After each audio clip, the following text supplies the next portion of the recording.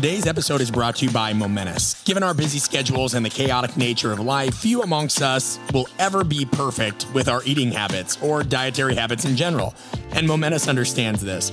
That's why they've created a line of supplements for people who want to be healthy and high-performing without being fanatical.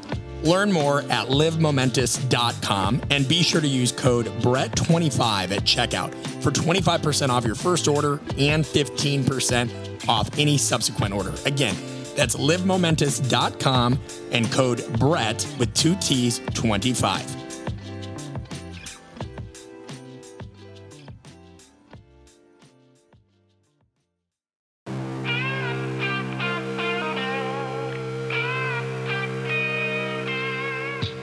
Welcome to the Art of Coaching Podcast, a show aimed at getting to the core of what it takes to change attitudes, behaviors, and outcomes in the weight room, boardroom, classroom, and everywhere in between.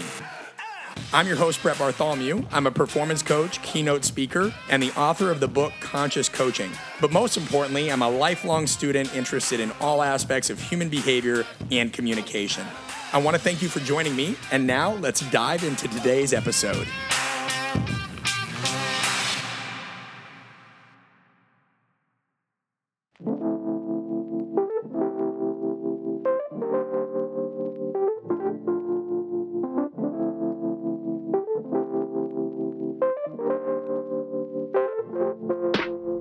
Today, I sit down with Brad Stulberg. Brad is an internationally known expert on human performance, well-being, and sustainable success. Yeah, so you know those people that tell you to hustle, grind, all of that stuff? He is the exact opposite. He is all about helping you win over the long term.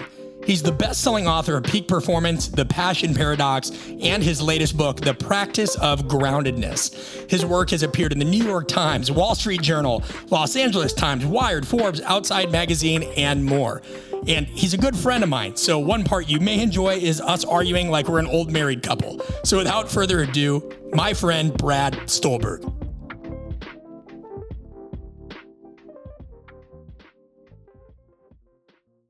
What's up, everybody? Welcome back to another edition of the Art of Coaching Podcast. I'm here with Brad Stulberg. Brad, welcome back.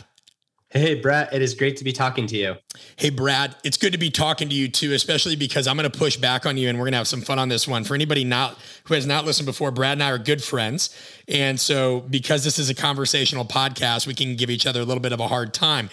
So, Brad, you wrote a new book, The Practice of Groundedness, a transformative path to success that feeds, not crushes your soul. Brad, what's going to convince me, and I've read it, so of course I'm saying this tongue in cheek, what's going to convince me that when I open this is not some wishy-washy book that's going to tell me to quit striving so hard for goals and just practice gratitude and meditate more? Why do I need this book? So what I would say there is just the definition of the term groundedness. And that's offered very early on in the book. And it's quite explicit that the goal of groundedness is not to get rid of ambition or striving.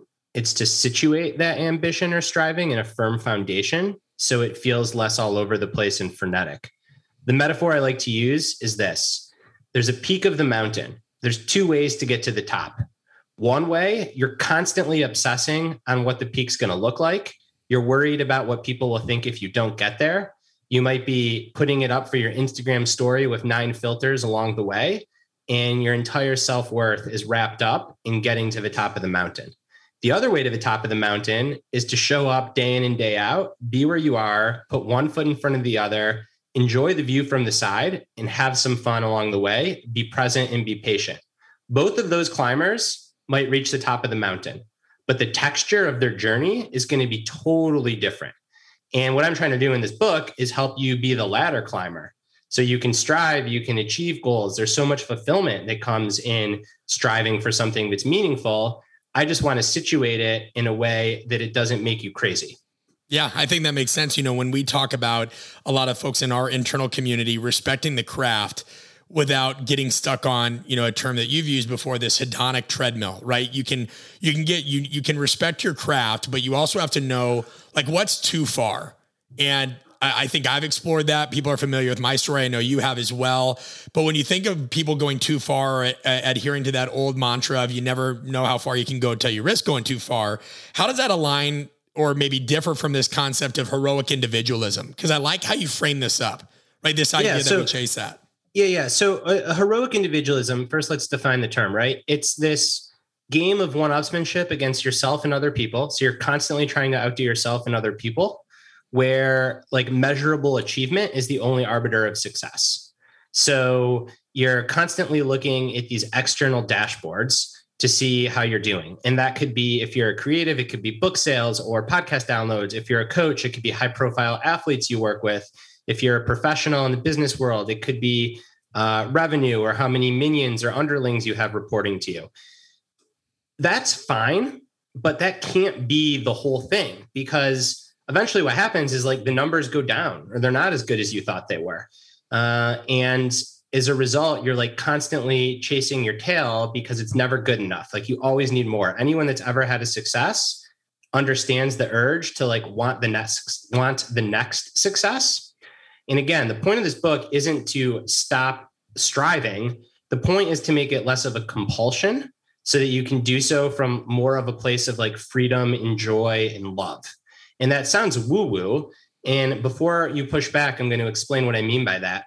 So if you're doing something because you feel like you need to, like everything rests on this thing, you tend to get really tight. Your shoulders might rise, your eyebrows might tense up. If you're doing something from a place of joy and love, you tend to be more open. And there's all this research shows that most people, not everyone, but most people perform better from a place of like joy and love. This is in the research literature. This is where flow comes from, but it's also in all these ancient wisdom traditions. Like the goal of any major ancient wisdom tradition is to lose a sense of self. How do you lose a sense of self? By not fucking obsessing about yourself all the time. And by focusing on your language, on the craft, you become one with the craft. You get the best results. You also get the most fulfillment.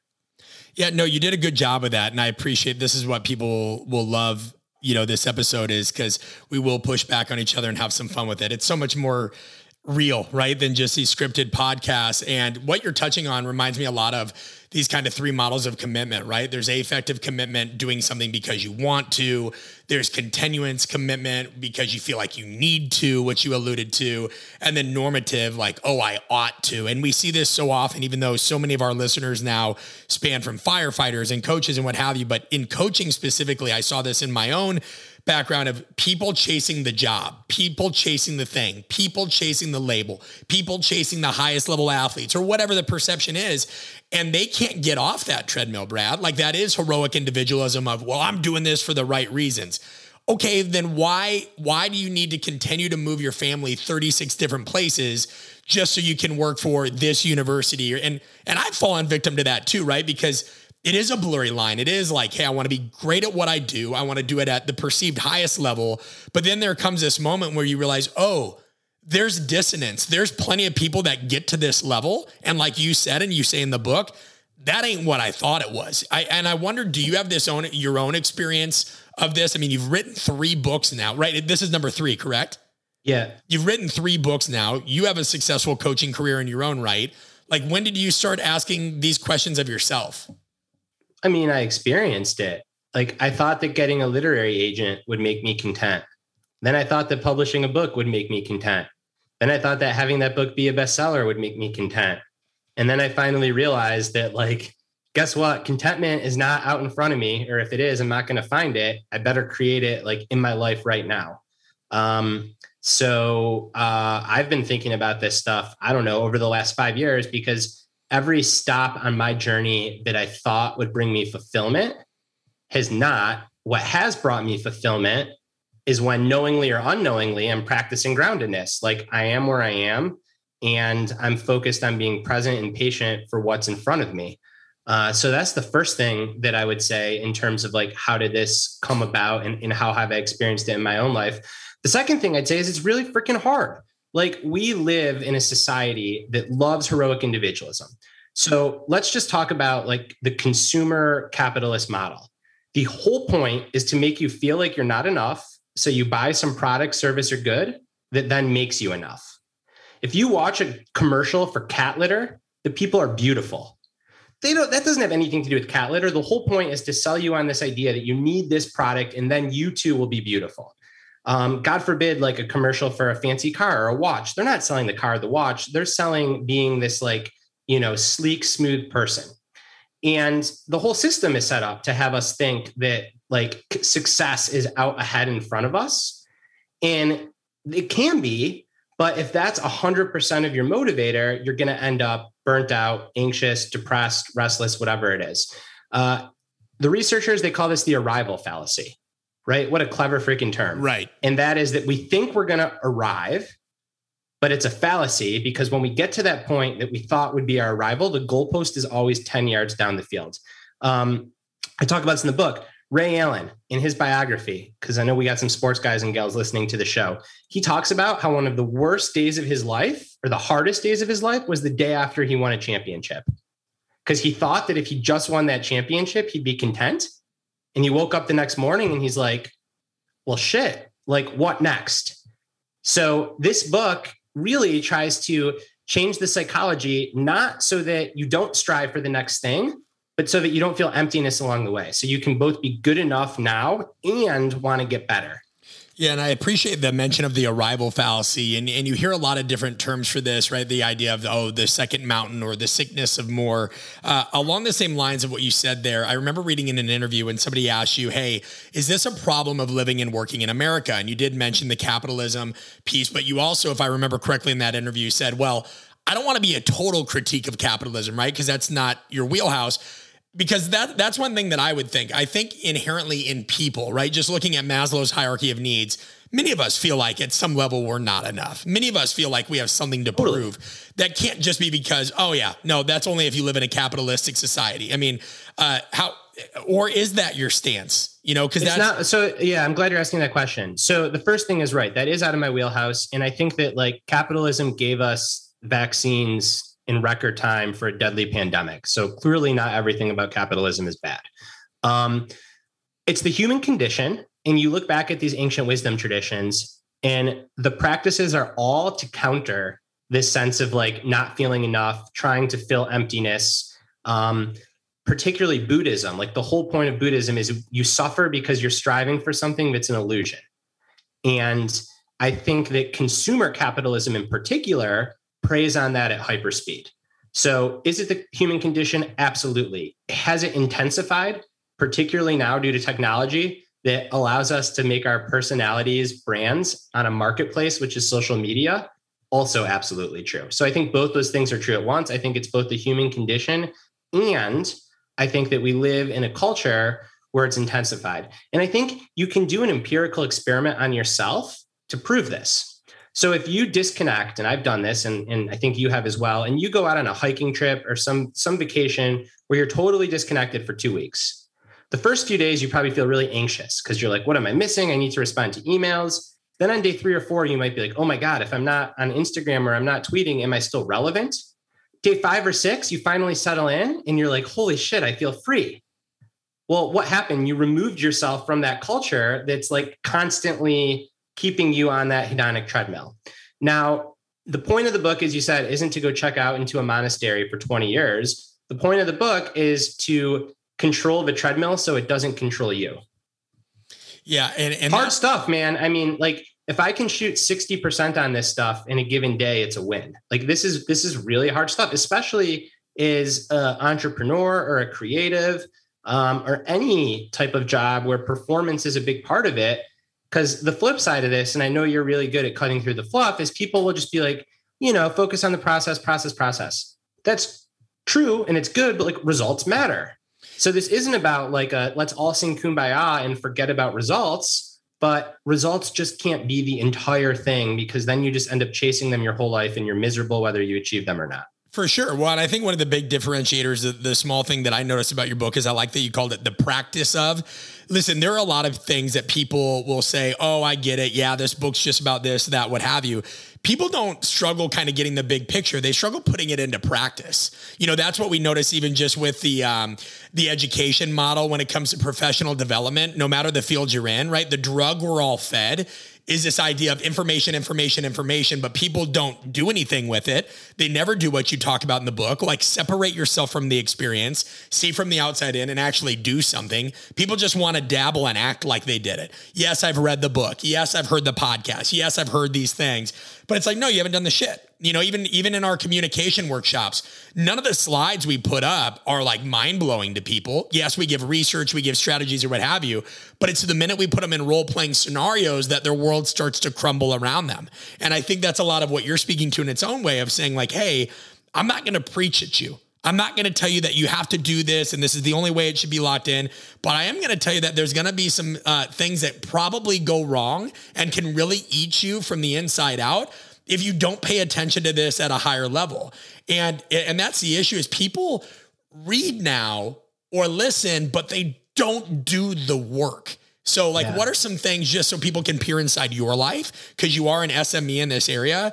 What are some things that are even still hard for you to apply within the stuff that you wrote here? So they can be like, wow, it's not just me, or maybe if they're having trouble envisioning in their mind's eye practices, and we'll talk about more strategies from the book, but what are some things you do? Yeah, such a good question. I'm glad we're going personal.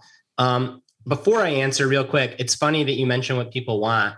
So at first, everyone at my publisher was like, the book should be called like Get Grounded or like Be Grounded. And I'm like, no, like, because you don't get, like, it's not a switch, it's a practice. Yeah.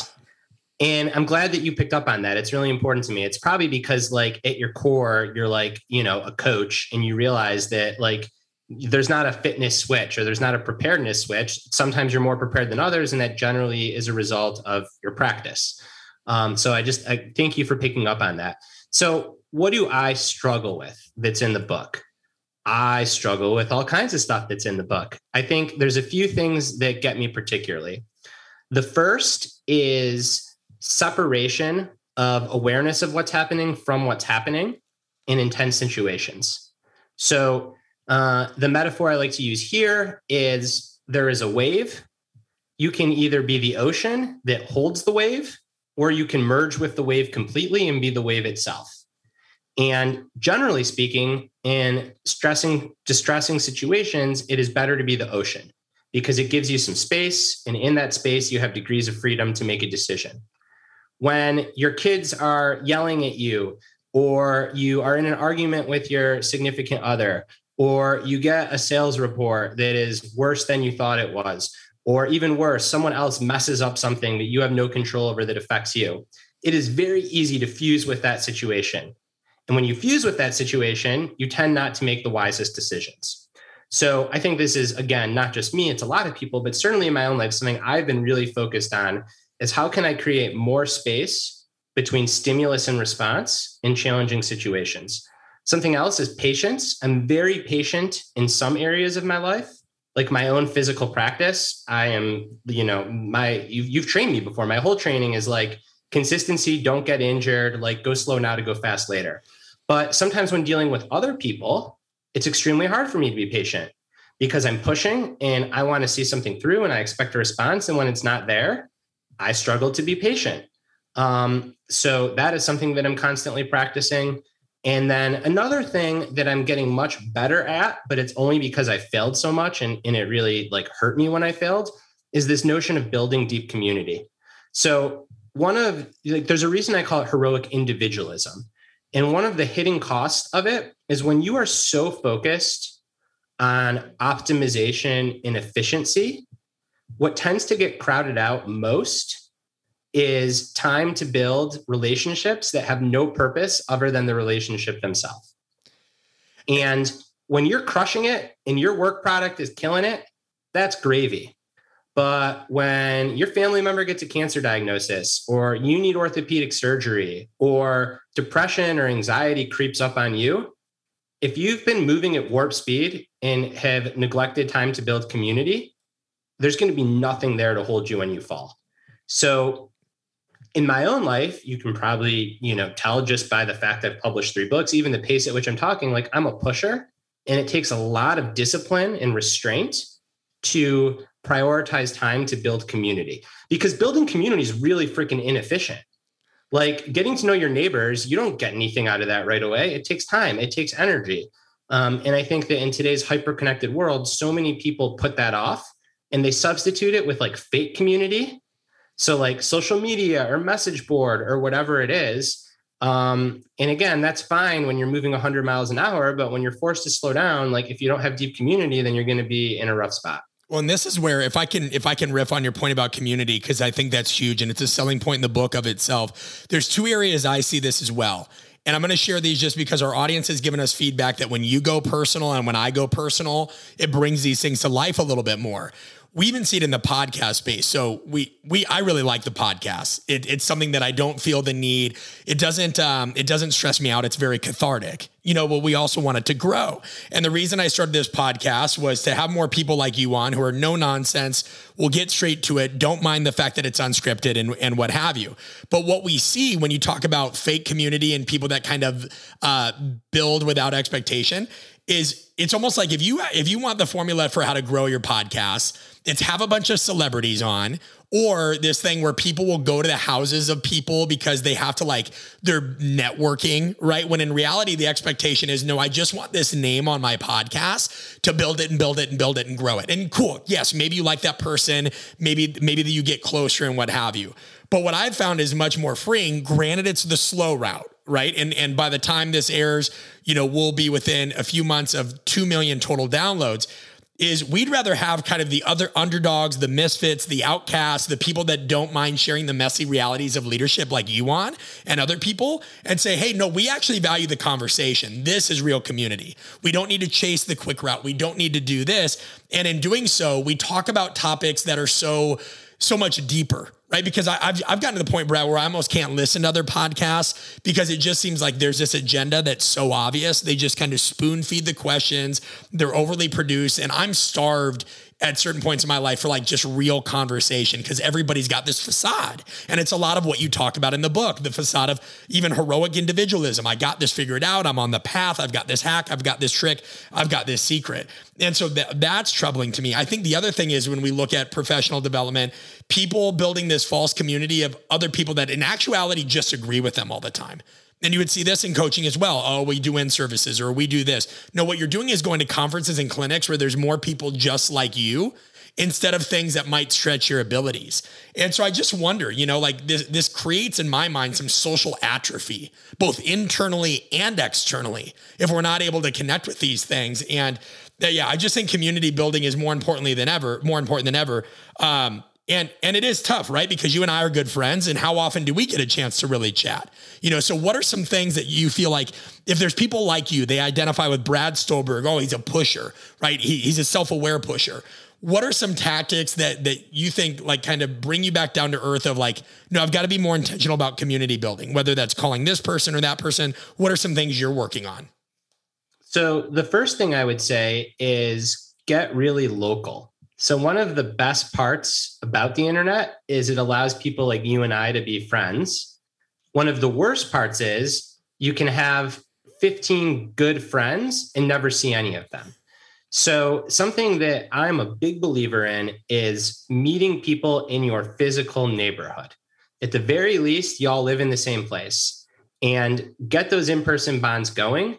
And they might not be at all similar to you, and that's okay. But you should give it a chance. So really try to get to know your neighbors.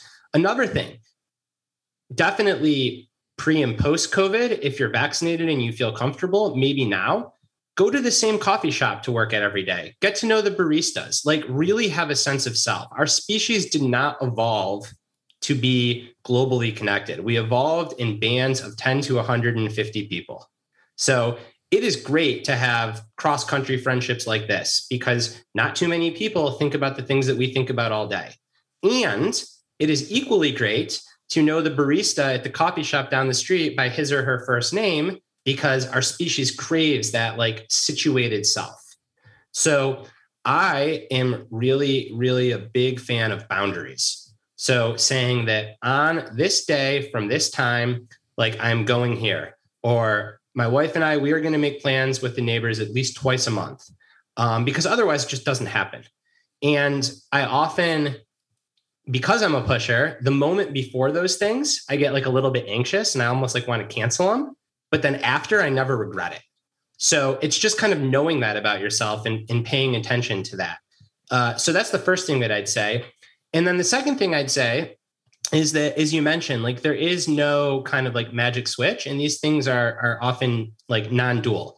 So if you're building something, and if you had a chance to go interview LeBron James, I don't think you'd be like, oh, we're trying to build deep community, I'm not going to interview. You'd go fucking interview LeBron James. Yeah, it's got a place. So bingo. So it's not holding yourself to an impossible standard either, but not constantly interviewing LeBron James, because then the exception becomes the rule. So it's being really honest with yourself. Like, if I go in the path of heroic individualism, or I deprioritize my foundation, I know I'm taking a risk, kind of like in training. Like, it's acceptable to take risks in training, but if every day you're taking risks, eventually you end up injured. Yep. And I think the same thing is true with like how we approach our lives.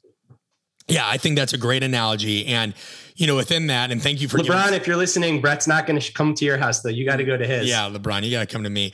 And I appreciate you taking the time to make the tactical points, because we're really big pushers, pun intended, on our listeners to not be passive in this, right? Like, we do reflection notes and everything. Like, we want people to be like, okay, I took something from this. Another piece, and you're going to have to forgive this. This might be long-winded because I want to give context to the question to set you up for success and also let you take it where you want. In the book, you talk about vulnerability. Now, of course, I can't even say that word anymore without somebody being like, oh, have you watched, Brene Brown stuff? Yeah, so there's that kind of vulnerability, right? We practice vulnerability at our apprenticeship workshops where we do things with self-disclosure, because there's this idea that vulnerability is get on Dr. Phil's couch, open up, and that's the only way to create deep community, is to use your term, right? A bunch of like woo-woo stuff. When in reality, that is not what that is. At least that's not my take. And I want to get yours a little bit. Like, we view vulnerability as strategic risk taking, whether that's forms of self-disclosure. We use a lot of situational improv, like real world improv at our workshops. And we had somebody that had trouble kind of getting into a role that they were supposed to play for the benefit of somebody else, because they're like, I feel stupid. And I go, well, isn't that ironic? We claim to be authentic in leadership, yet if we're self-editing when we're playing a role in the moment, is that really authentic? Like, just who gives a shit what you feel like? Do the role for the benefit of the other person and let go of that. What is your take on vulnerability? Talk to us about how you reference it in the book, so that people just have a better concept of what it is, because I do think it's been a bastardized term. Yeah, I agree. So the first thing I'll say is I'm a big fan of Brene Brown and her work. I think that, like any researcher whose work kind of takes off in the public, it gets applied often in very like bizarre ways. Yeah. So I think that before Brene Brown, the pendulum for everyone, particularly men, was very much be bulletproof always, be a tough guy or a tough gal, don't be vulnerable. Vulnerability can cost you. I think Brene Brown's work swung that pendulum completely in the opposite direction. And now, as a result, I think you see a lot of what I call performative vulnerability. So somebody that is strategically trying to be vulnerable because they think that it will make them more liked, or that it will help them develop more friendships. Or the worst version of this is it's going to get me more retweets or comments on my Instagram post. So I think about this in a few ways. The first is being vulnerable should not be comfortable. If you are being vulnerable and you feel great, you are probably doing it in a performative way. The second thing I like to think about is a sociologist in the mid-1900s. I cite his work extensively in the book, a guy named Erving Goffman. I just love his framework. Yeah, he's amazing. Yeah, so you know him. He talks about the front stage self and the backstage self. Yep. And the front stage self is the self that you bring to various interactions. And the backstage self is who you really are. And the wider the gap between those two selves, the more cognitive dissonance and distress you feel.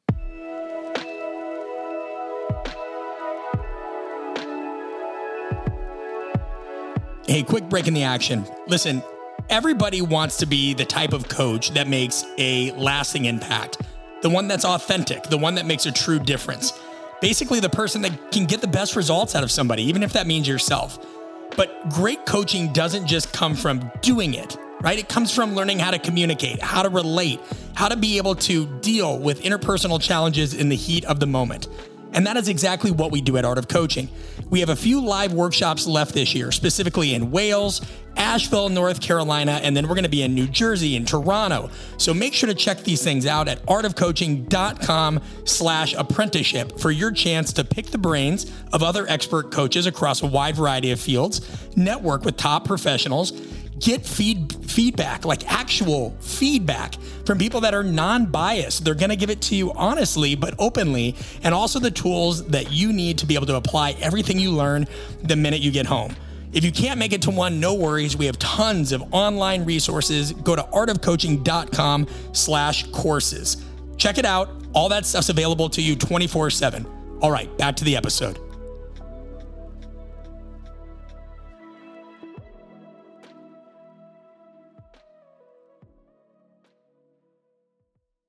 And the front stage self is the self that you bring to various interactions. And the backstage self is who you really are. And the wider the gap between those two selves, the more cognitive dissonance and distress you feel. So the whole goal is to get those selves as close together as possible. So how do you get really tactical? I'm going to tell a story about a coaching client I have. She just took a big C-suite role with a major company, and she started to get like really nervous. She felt in over her head. She felt like she had imposter syndrome, particularly when she was speaking in front of huge audiences internationally. And she was performing. And I said, like, well, what do you really want to say? And she's like, what I really want to say is I feel like an accidental executive. I don't know how I got here. I feel in over my head. I'm like, why don't you just say that? And she's like, well, because like the people have to be confident in me. I'm like, okay, I get that. What could you say that's as close to that as possible? So what she ended up saying is, I feel like an accidental executive, this new role can be very overwhelming at times. I'm trying to do my best to learn as I go. And that's why I need your all, to the people she's speaking to, help to engage in these talks and these town halls to give feedback. She felt better. The feedback from the talks got better. So one like real practice is ask yourself what you really want to say, and then say as close to that as possible. And the reason it's as close to that as possible is sometimes you can't actually say what you really want to say.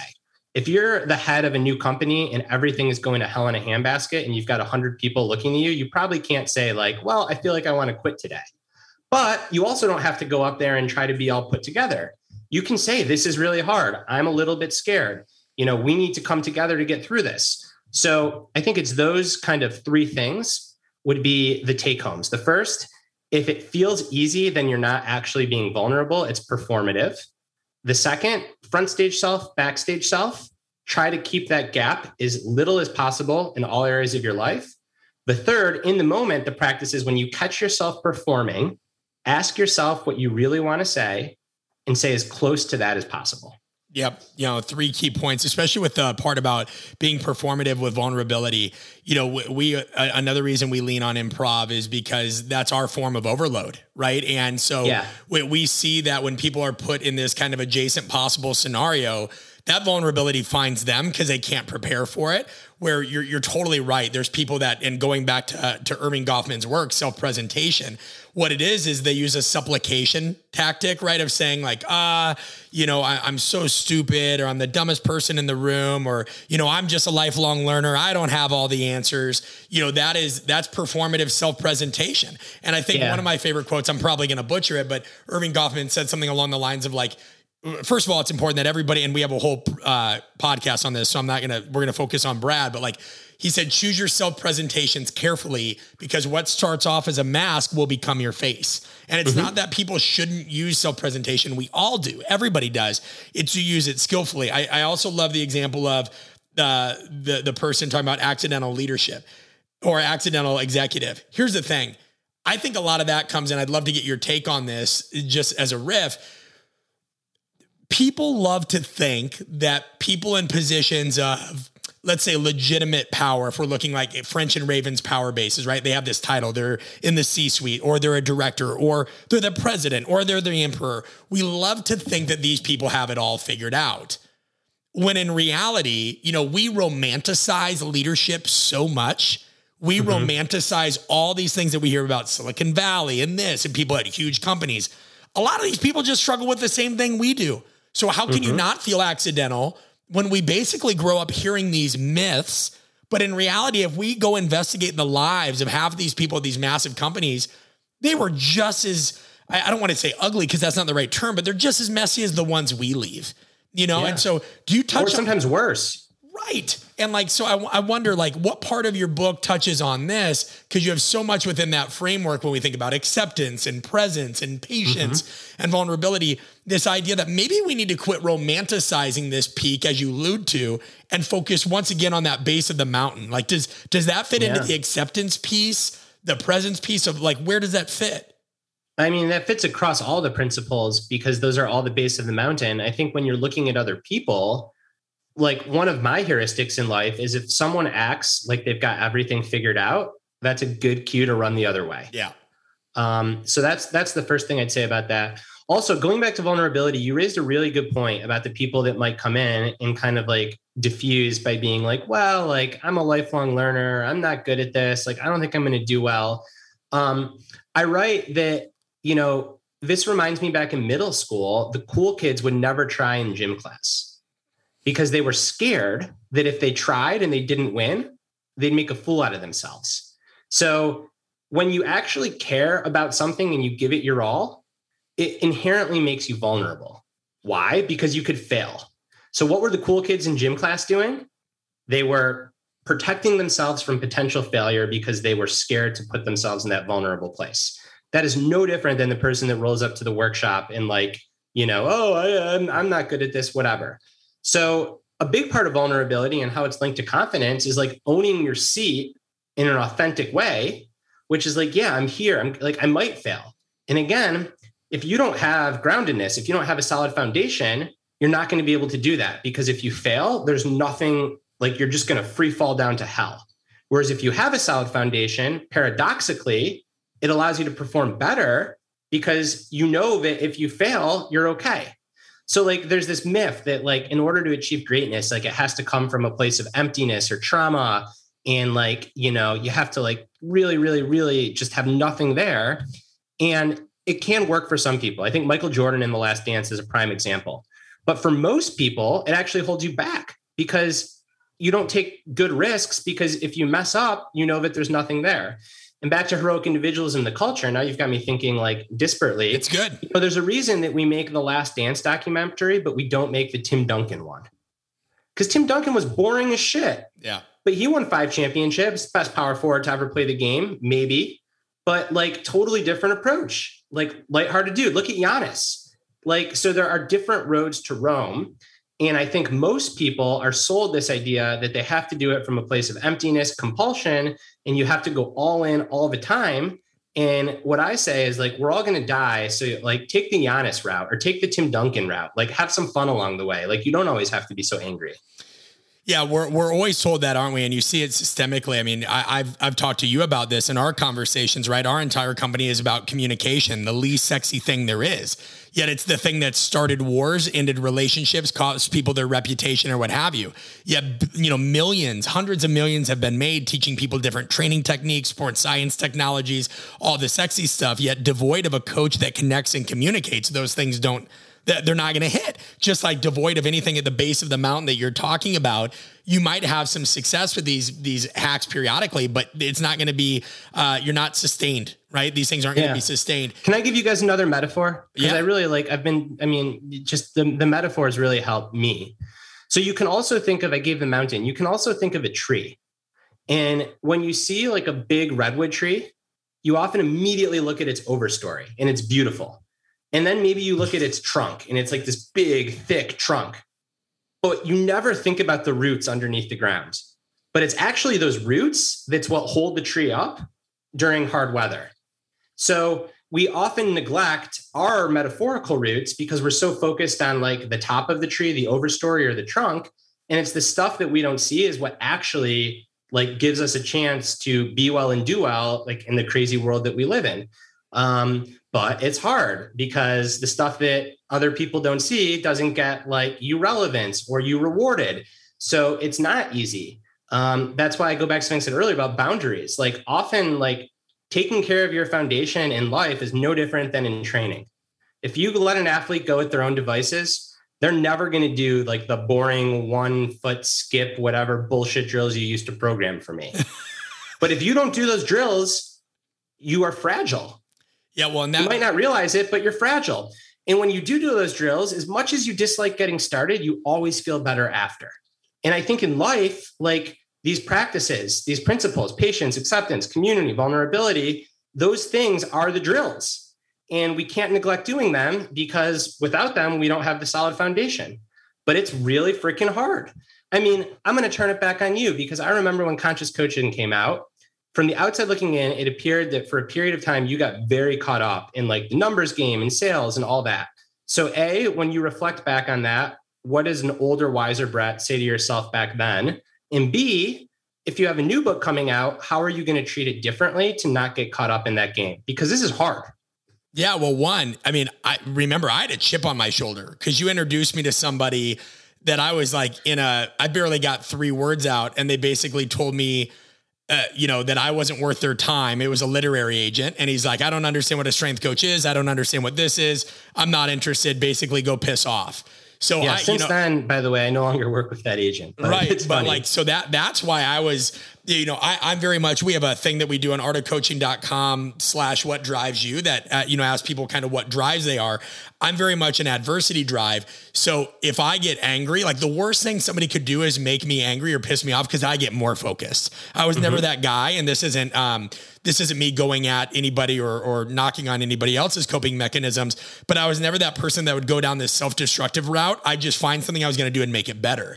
So I had no concept of the numbers until actually, and this is a little insider behind the curtain that our listeners don't know, you called me up and you said, hey, your book is at this level on Amazon. How did you do that? And I'm like, dude, I didn't know shit. It was self-published. I had no newsletter. I didn't have a huge Instagram file. I had none of that.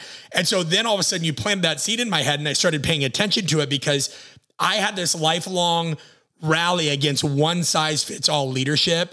Because when I was in a tough situation, I didn't have the book I wish I needed. And I'm still, that's still my next book. But so, yeah, I had a vested interest in wanting to outdo people that I thought sold sugar rush books. Things that was like, yay, motivation, think positive and manifest your destiny. So that's where I got caught up on that chip on my shoulder with this next one. Listen, buddy, you and I both know, the next one, I'm already ready for it's not as good as his last one. This one has nothing to do literally with, I'm not talking strength and conditioning and that other conscious coaching had crossover too. But this one also hits on some parts that I don't think people are going to be comfortable examining with themselves. Just like your book, right? Everything with groundedness is like, this is not the sexy stuff, but it will sustain you and help you find lifelong happiness in the right areas as opposed to the ephemeral. My next book is going to be like, what if we told you that everything you heard about in leadership that's dark and hypersexualized and sensationalized is actually the thing that you need to lean into because you don't know the whole story. And during a time where we're more politicized and chaotic than ever, we need to embrace that kind of shadow self. So yeah, I think I've just kind of put myself in that scenario of, or like you've warned me against multiple times, hey bud, if you do get an agent and a literary agent, be aware that they might neuter the book. So I think that's where I'm actually more ready for war, metaphorically speaking, is this book means so much to me. If somebody tries to neuter it, I'm going to feel really anxious about it. But sales-wise, this one just has a very different goal. So I don't know that I want people to enjoy it, but I'd be fine with a cult classic. I'd be fine with that Enemies of Greatness, Cyril Connolly, where people might reject it at first and then they're like, shit, yeah, we needed this. Does that answer your question? It's honest. It's me being honest. Yeah, it does. But like I guess the pushback is, how do you get in conscious coaching? Like at what point do you get out of the bender of like checking your sales rank? Oh, I don't check it now. The only time I check it. No, not now, but how long did it take you when the book came out? Well, you asked me all the time. That didn't always help. That's not true. You're such a liar. That's like me. And you're putting it on me, man. It was your book. My name's not on the book. I simply said it's doing great. But seriously, I do remember, like, you got pretty caught up in it and it's totally fine. Like, we're being honest here. Of course you did. It's your first book. I think every first time author goes through it. But what was it when you said, like, this isn't fun? Like, I don't need to be spending this much time and energy on this. Well, I think when people ask me, like, for example, even just preparing a proposal for the next book, we were told that we had to report all the numbers and this and that. And as you know, Amazon or a lot of these places doesn't do a really good job of that. And so then we had to figure out, like, okay, how do we account for the books that were sold to corporations when we went and did speaking gigs? It almost felt like I was being judged on it. And I was just tired of that. I was tired of being like, I've always felt like this underdog. And when I talked to some other authors that wrote multiple books, they didn't have to jump through those hoops. So we've all got our own things, like boo-hoo. But I mean, I don't think that beyond that first year, and it was maybe just disbelief because I had a lot of self-doubt. I had that inner critic of like, dude, who's going to care what you have to say?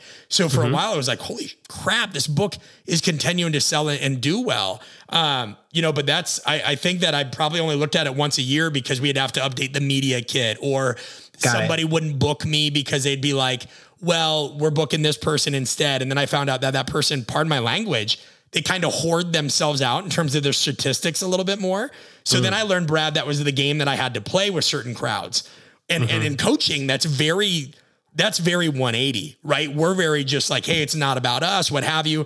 But when then these corporations would make you kind of have to sell yourself just so some yes man up the ladder or yes woman could say, yeah, you're like, holy shit, now I really do need to get into the numbers, because otherwise they're going to have that. I remember this one guy like banged the drums and his whole thing was about, march to your own beat or whatever. I'm like, I'm tired of getting beat out by these people. So you had to learn how to sell yourself at a different level for sure. Yeah.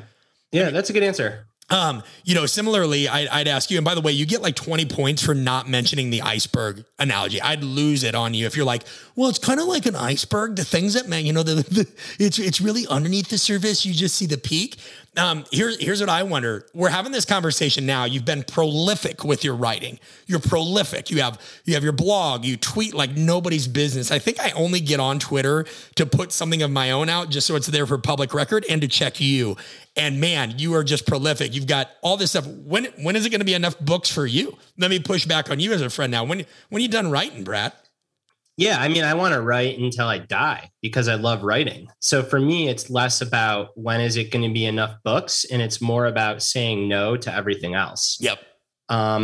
So I have my coaching practice, which I enjoy, and it makes sure that I have skin in the game. So if I'm writing about high performers, I'm actually coaching them as well, and I'm learning from that, and I'm getting to test these principles.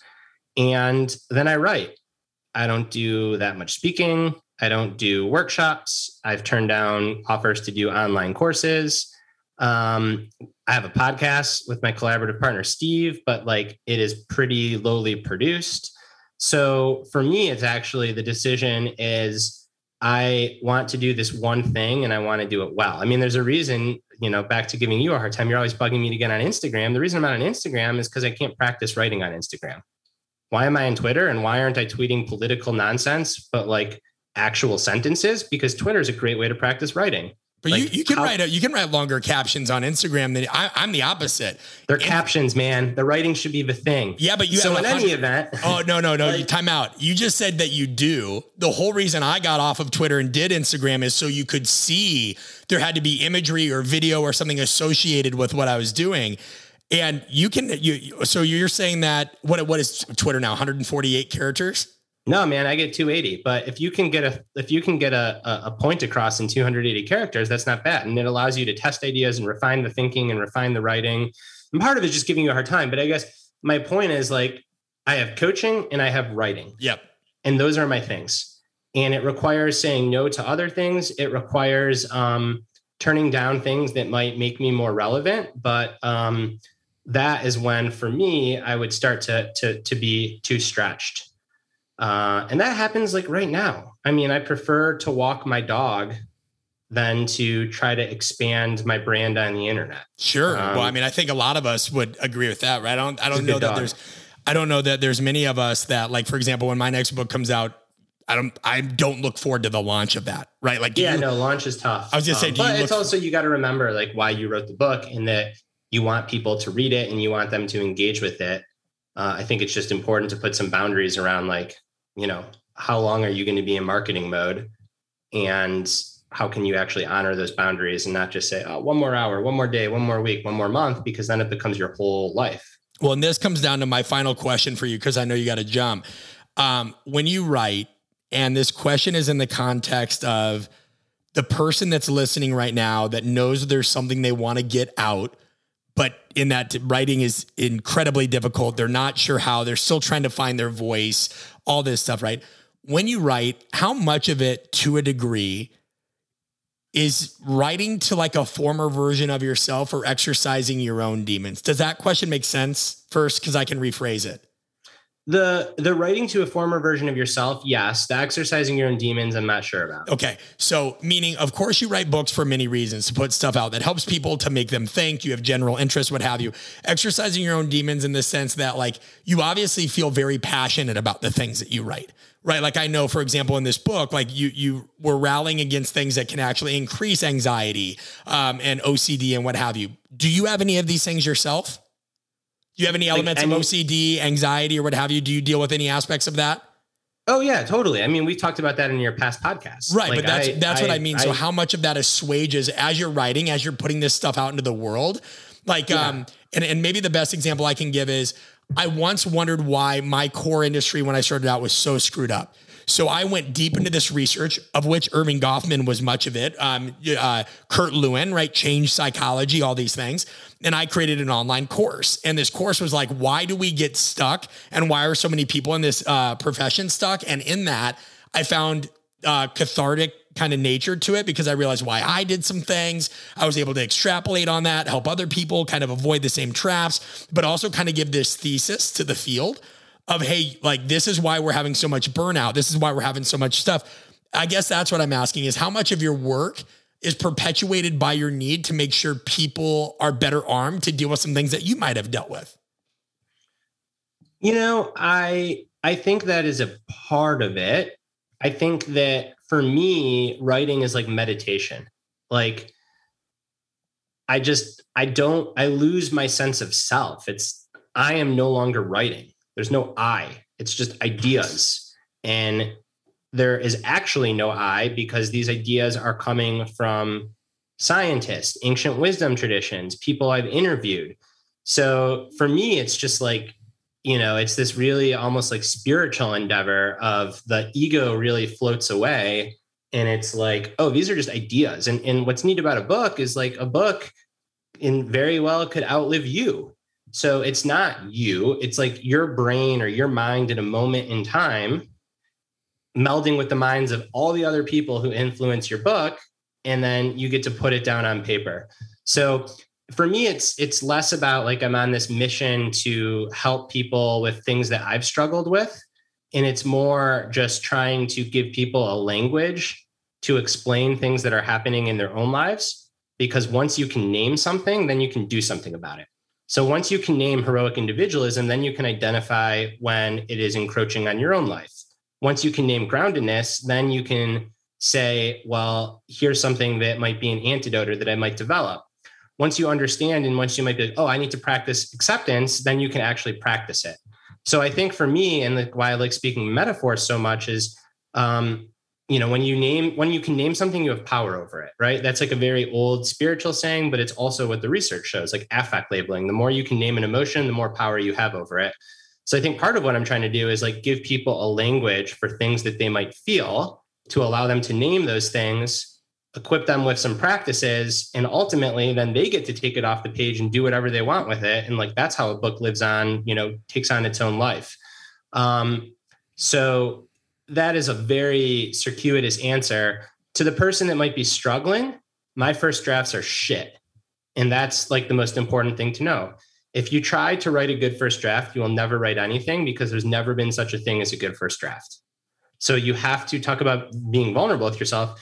You have to allow yourself to just go and trust that when you wake up the next morning with fresh eyes, you'll make it a little bit better. And then when you edit it a week later, it'll be a little bit better. And then when you send it off to a colleague for edits, it'll get a little bit better. And if you're like truly stuck, I've never used this, but a lot of people have, and it works really well, is just pretend that you're emailing a friend to discuss an idea and just start writing them an email. And then that becomes your first draft. Yeah, I think that's helpful. I hadn't heard that one either. I had heard, hey, act like you're having a glass of wine or chatting with somebody or what have you. For some people that were, I know for me, one thing that never worked was outlining, traditional outlining, right? Like I'd be like, and you alluded to this early, wonderfully. I call it half-lifing your message. We actually stole that from two researchers in Michigan. But when you're going back to that executive saying, what do you want to say that. We do this exercise where even when people introduce themselves at our workshops, they get a minute. Hey, who are you? Why are you here? How can we help? Whatever. Then they have to iterate it and do it in 15 seconds and then 5 because it teaches message prioritization. So I would kind of just put notes of like, what am I trying to say? Great. What's the purpose? Who's the audience? What have you? So I think what you did is huge. Another thing I want to point to and then we're going to talk about all the places people can support you, but I just want to thank you for it is, and I know it's a super silly thing, but it's big to me. The language that you use, which as you mentioned is powerful. I personally don't really do well with the whole gratitude movement, right? With this idea of, oh, I had a red light. I had an awful day. Let me just sit here and practice gratitude. I understand the value, right? I understand that. I think it got sensationalized. I really like how you just use groundedness. I don't think the world needed another kind of saccharine. Well, they're completely different. And I get that. But I think some people might still think like, everybody interprets, there's many definitions for words, right? Every word has at least 2 definitions in the dictionary, but words and meanings of those words are in people as well. So I guess what I'm trying to say is I think that to me, there's some people that I think what they're trying to say with gratitude is no, it's really groundedness. It's right. And groundedness to me is I mentioned, it's like being like strong, firmly situated where you are, like the texture of your striving changes. Tell a depressed person to practice gratitude, like it immediately falls apart. And because you asked, and I feel strongly about this, if you feel like practicing gratitude, practice gratitude. Yep. Like if you're having a beautiful moment with like a lover or a child or like a creative moment or an athletic achievement and the sun is setting perfectly, like, yeah, be thankful for that. Pause, soak it up.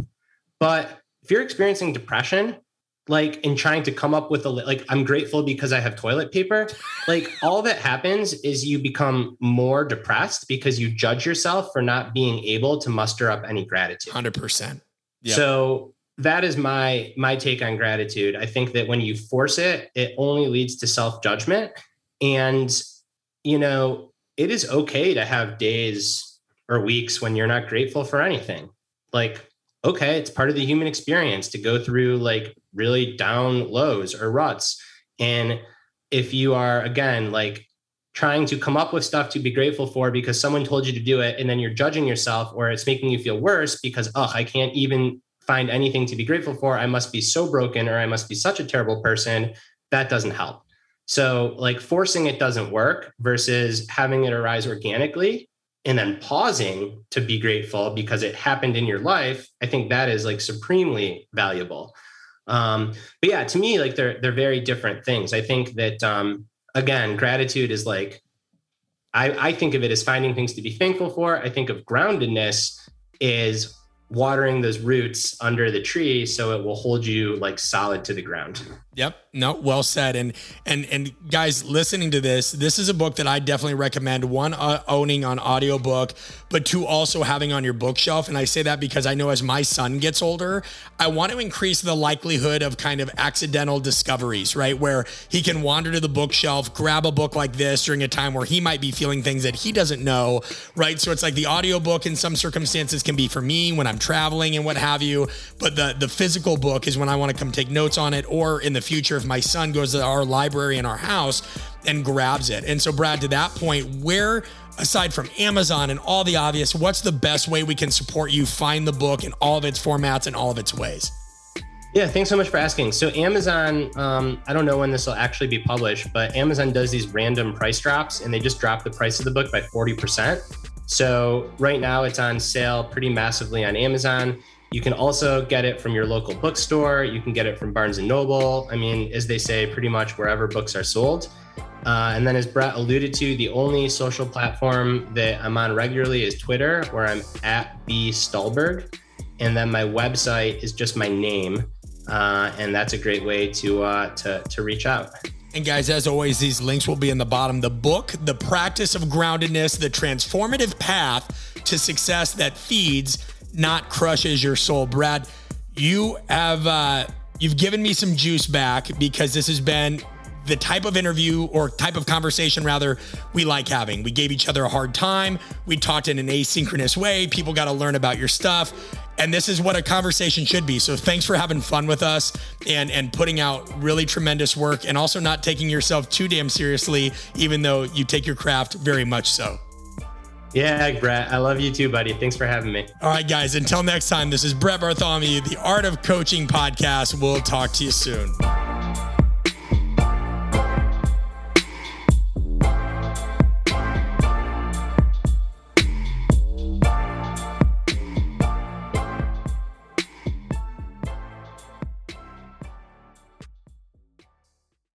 Hey, if you're still here, we're really not joking when we say spots are limited for our live events. And I fully understand that everybody is strapped for time and money.